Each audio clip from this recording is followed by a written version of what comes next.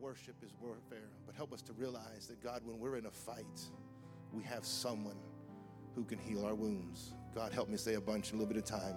In Jesus' name, everybody said amen. Thank you for standing. You may be seated. Ali, Tyson, Lennox, Mayweather, Gracie, Liddell, and Silva. You don't even have to be a boxing or MMA fan to know their names. These are fighters who have left a mark on their sport. But what if I said names like Chuck Bodak, Al Galvin, Rafael Garcia, Jacob Stitch Duran? Would you recognize those names? Probably not. But these men are indispensable and undeniably responsible for much of the success of the names you did recognize. They are the cut men that worked the most important bouts in history. Al Galvin, considered the best of all time, worked over 110 title fights and never had a fighter lose a fight on cuts in over his 40-year career as a cut man. These are the guys that you see prep the fighters to go into the ring by placing Vaseline on the fighters' faces before the first round to help them deflect a direct blow from their opponent. These are the guys you see in between rounds working with gauze and Q-tips and ice in order to keep the swelling down and to keep cuts closed so that the fighter can continue the match, go more rounds than expected, and keep them competitive even though their opponent has marked them.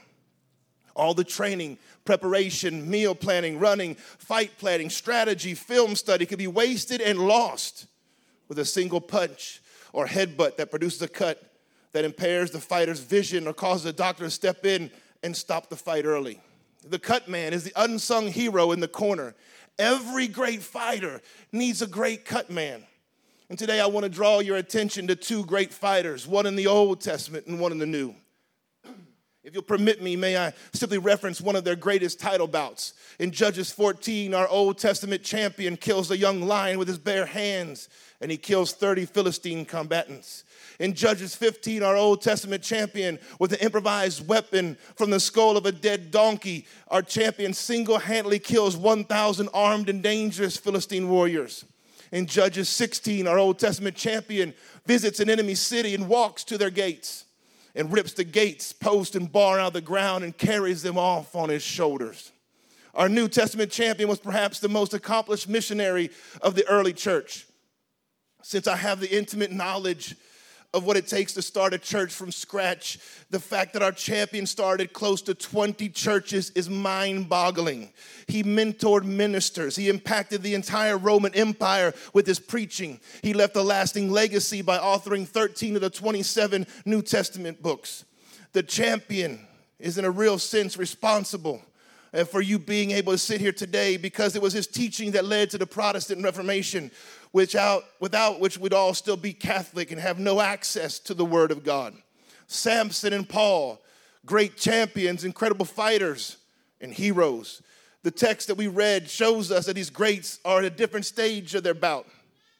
But the problem is, this is not how we like to see our champions. We'd rather see them standing over a fallen foe. We prefer to see them with hands raised in victory. We want our champions to pose for pictures with the title belt.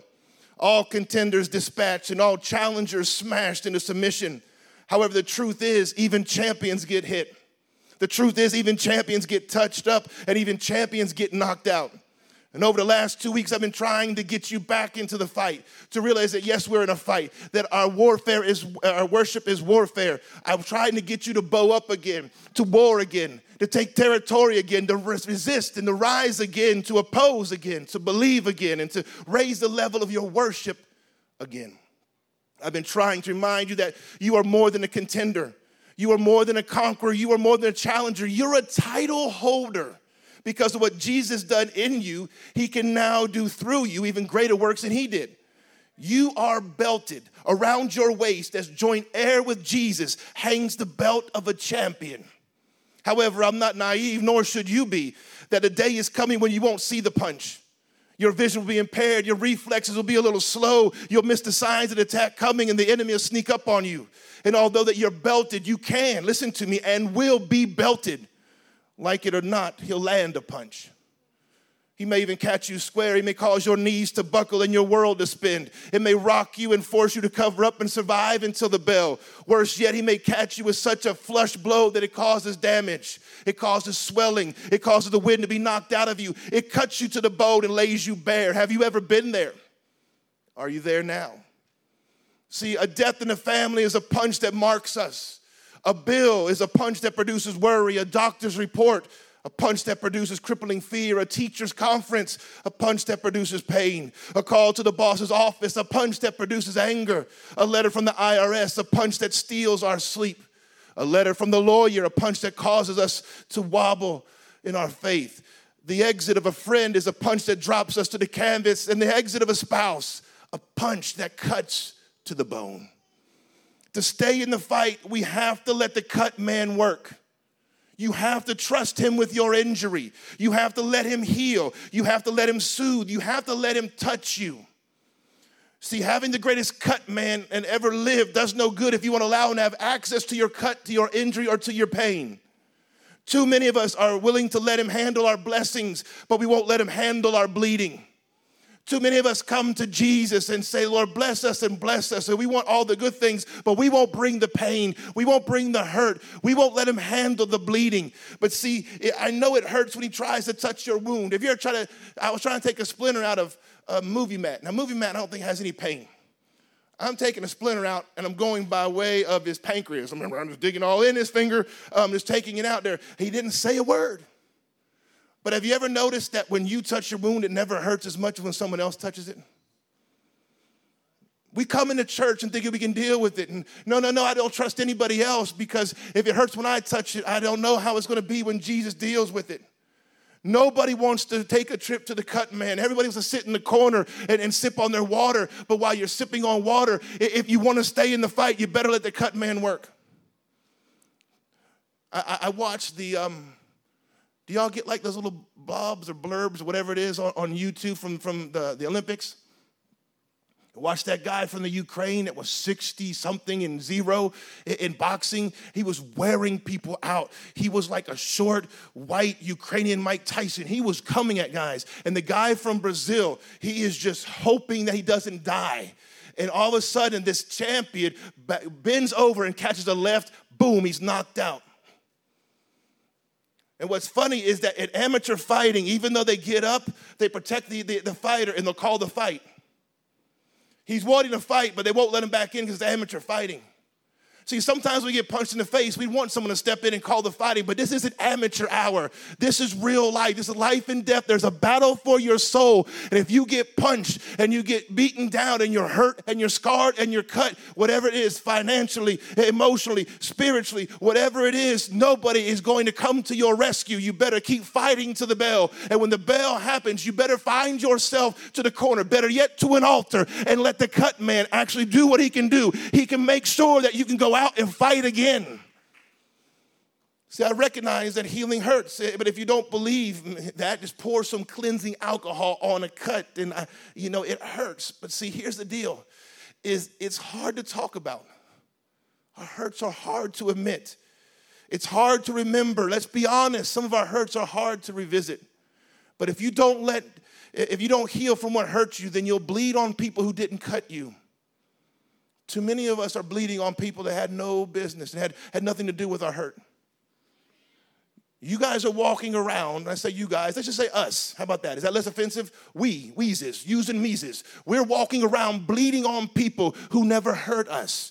What we're doing is we never were healed from the last person, and we're taking hurts into new relationships. Yes, Lord, that's good preaching right there. Yes. So what happens is Lord help me, I got way too much stuff to come to my mind. People are struggling with marital problems because they brought the bleeding into the marriage. That spouse that you have more than likely didn't cause the damage because you never dealt with it. You are actually now bleeding on somebody else, and you have problems now. You have problems now from what happened in a different relationship. What happened in the other church, you're brought in here, and you're still hurt, so you trust nobody. Maybe a pastor hurt you. Maybe somebody in leadership. Maybe somebody didn't shake your hand or give you a hug or a high five or an elbow or a toe bump, whatever we're doing now. And so now you brought hurt in here, and you're bleeding on people that never hurt you. Too many of us You know, when Chase was, I think he was 4, maybe 5 years old, he was running through the house, and on an area rug, he tripped on it and headbutted a raised brick fireplace. So it just opened him up, cut him to the bone. You could see his skull. And I remember my dad grabbing him, and we're carrying him, and then we took him to the hospital, but there was blood all over Pop's shirt. I got him that shirt. It was the first day he wore it, and he never wore it another day in his life. It hung in his closet till he died. I said, Pop, why are you keeping this? He said, well, because you got it for me. Why don't you wear it? Because every time I wear it, it reminds me of what happened. It sounds silly about a shirt. But so many of us won't give something away, but we won't use it either. We keep it hanging in our closet as a memory of who hurt us in the past. Now, by the time that he died, that shirt wasn't even in the style. Throw it away. Why are you keeping it? So many people are sentimental over something that doesn't matter. I appreciate the shirt. See, here's the deal. Let's just be honest. Women want to get smaller. I want to outgrow stuff. When Nora says, you can't fit nothing, I'm like, yeah, it's working. I don't want a shirt from 20 years ago. Well, don't you? I got it for you. That's fine, baby. We can get another one. Just get it bigger. But too many of us have stuff in our closet that reminds us of hurt. It's not useful anymore. A shirt that stays in the closet for 15 years is not useful. But if every time you go to try to find something that's useful and see past hurt and reminds you, please stop putting stuff in the closet that only serves as painful memories. Will you please let that stuff go? The cut man doesn't give you all the bloody gauze and say, hold this for later. No, he fixes you and deals with it, and that stuff, that it doesn't matter anymore. It helped you at the time, but now it needs to be thrown away. Some of you need to throw away stuff that's causing all that hurt. Thank you. I don't know why I'm on that. That is not in my notes, but some of you are bleeding over people simply because you won't let Jesus heal the cut. How come that always happens? Is that thunder? Okay. Every time I stop talking, it's like, boom. If you mess with me, I got Jesus on my side. Boom. And the rhino, that's right. But there are new battles that need to be fought. There are new battles that need to be fought. But if you haven't let him heal you from the old battle, you're unable to step back into the ring. Some of us are not as useful as we could be because we haven't been healed from the last time. And so now all we do is remember when. And we don't get in any new, I know that we were talking about on Wednesday, that our fights aren't physical. We fight through worship. We fight through prayer. But if you're not healed from the last time, do you really want to jump into prayer? Do you really want to jump back into fasting? Do you really want to jump into worship? Some people have a hard time raising their hands, not because they can't do it physically, it's because they have so much hurt in their life. They won't let the cut man, the greatest that ever lived, Jesus, heal them. See, cuts are inevitable, but defeat doesn't have to be. Why is it a big deal? Well, because if you're cut and can't see, someone will step in and call the fight.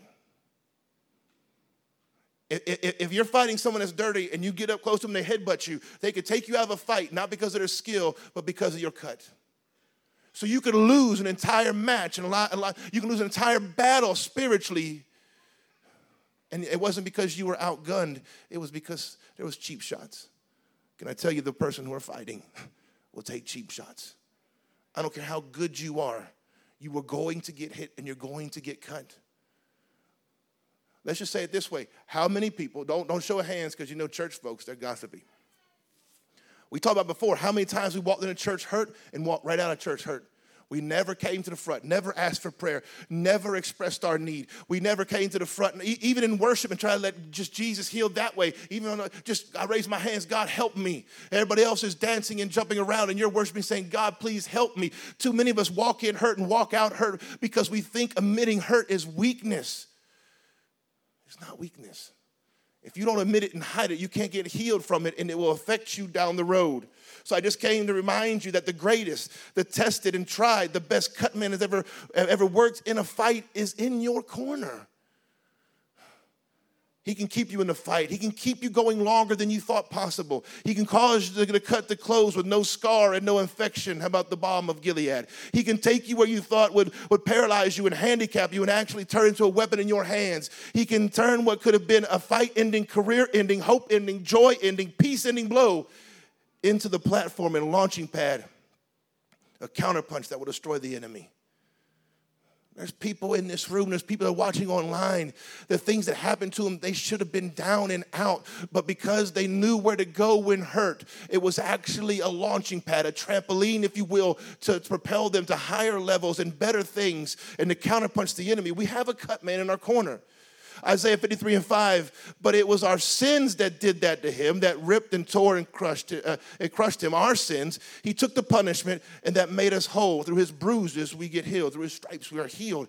It was our pains he carried, our disfigurements, all the things wrong with us. It was our sins that did that to Jesus, that ripped and tore and crushed him. It was our sins. He took the punishment that made us whole. Through his bruises, through his stripes, we were made whole. See, we've all done our own thing and gone our own way. And Hebrews 4:15 says we don't have a priest who is out of touch with our reality. He's been through weakness and testing, experienced it all but the sin. What sets us apart is that, not that we don't get cut, is that we have a cut man that can heal us. And once we've been tagged.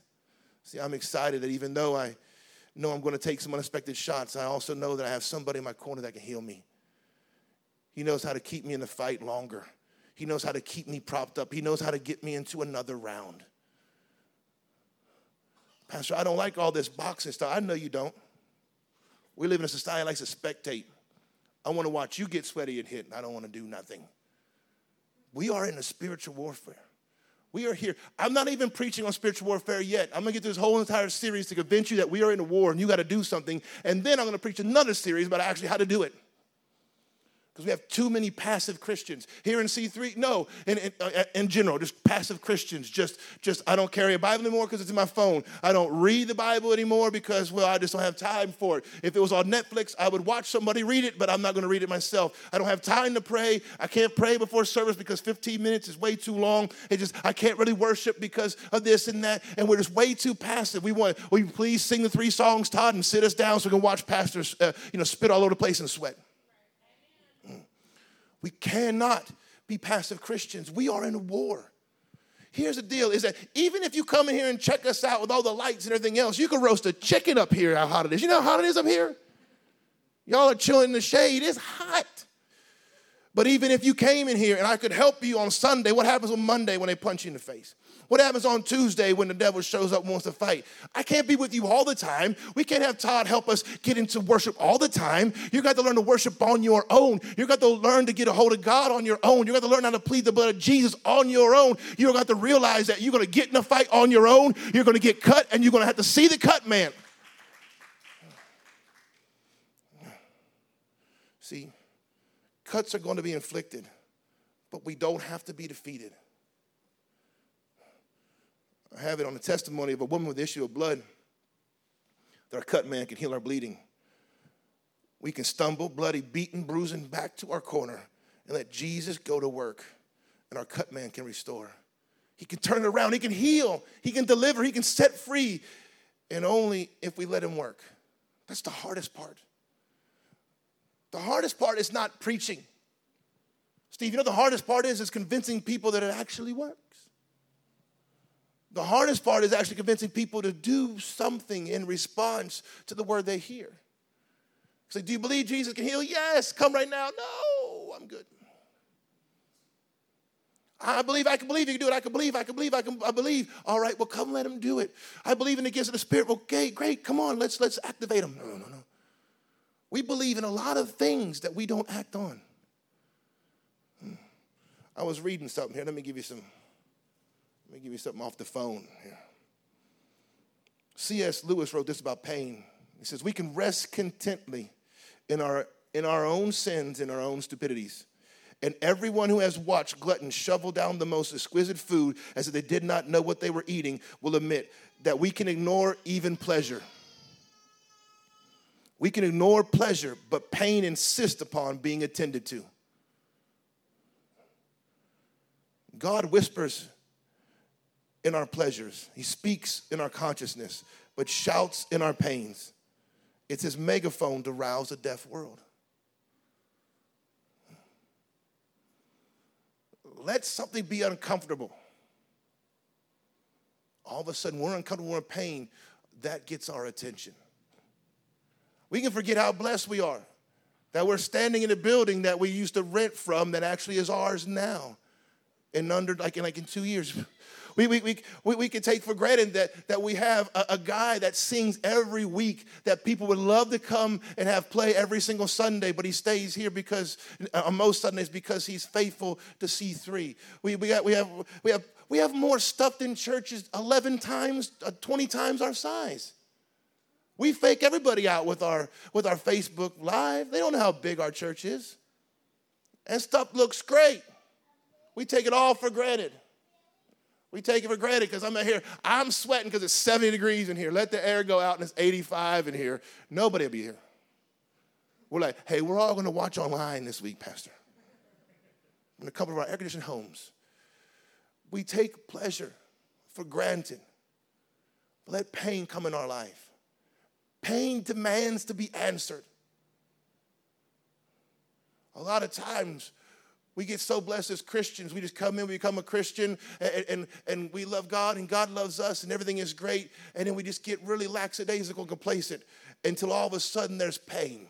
All of a sudden there's tragedy. Are you saying God causes tragedy, Pastor? I didn't say, don't put words in my mouth. All I said was pain comes. But pain gets our attention. And pain.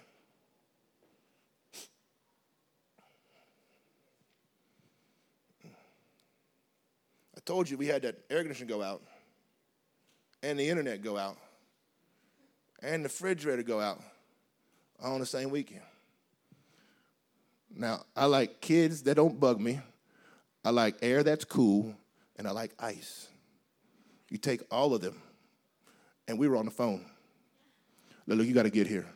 Like when? Like right now, if not sooner. I'll wait with the door open right now. You come now. Come now. How much? I don't care how much it is. Just come now. Whatever it is, I'll pay double. Just come now.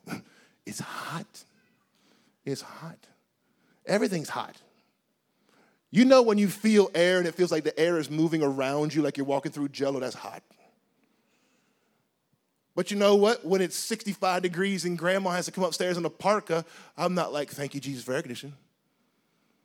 Sometimes the only time I'm thankful is when I don't have it. I know it's not like y'all.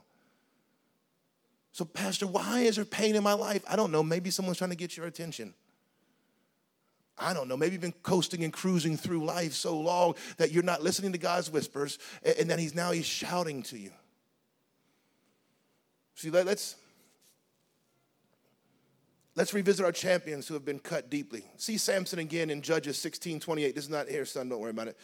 And Samson cried out to God, Master God, oh, please look on me again. Oh, please give me strength yet once more. God, with one avenging blow, let me be avenged on the Philistines for my two eyes. And Samson reached out to the two central pillars that held up the building and pushed against them with his right arm, another with his left, saying, let me die with the Philistines. Samson pushed hard with all his might. The building crashed on the tyrants and all the people in it. He killed more people in his death than he killed in his life. See Paul again in 2 Corinthians 12:9-10. Paul, after begging for his handicap to be removed, gets a word from the cut man.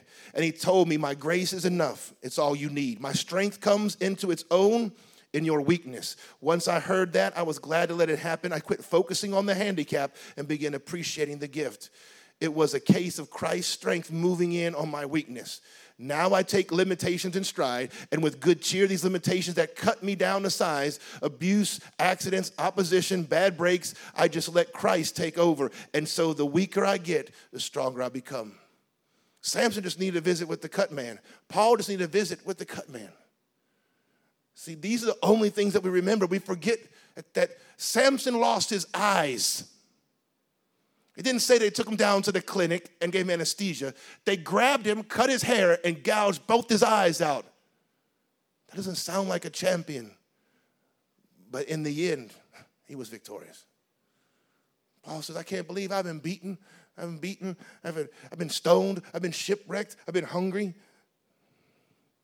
But I realized that in my weaknesses, where Christ's strength lies. The cut man got him back in the fight. I'm here to tell you that all of those who are up against the rope, about to throw in the towel, about to go down for the count, that are losing blood, that the cut man can get you back in the fight today. I want you to stand with me. I'm going.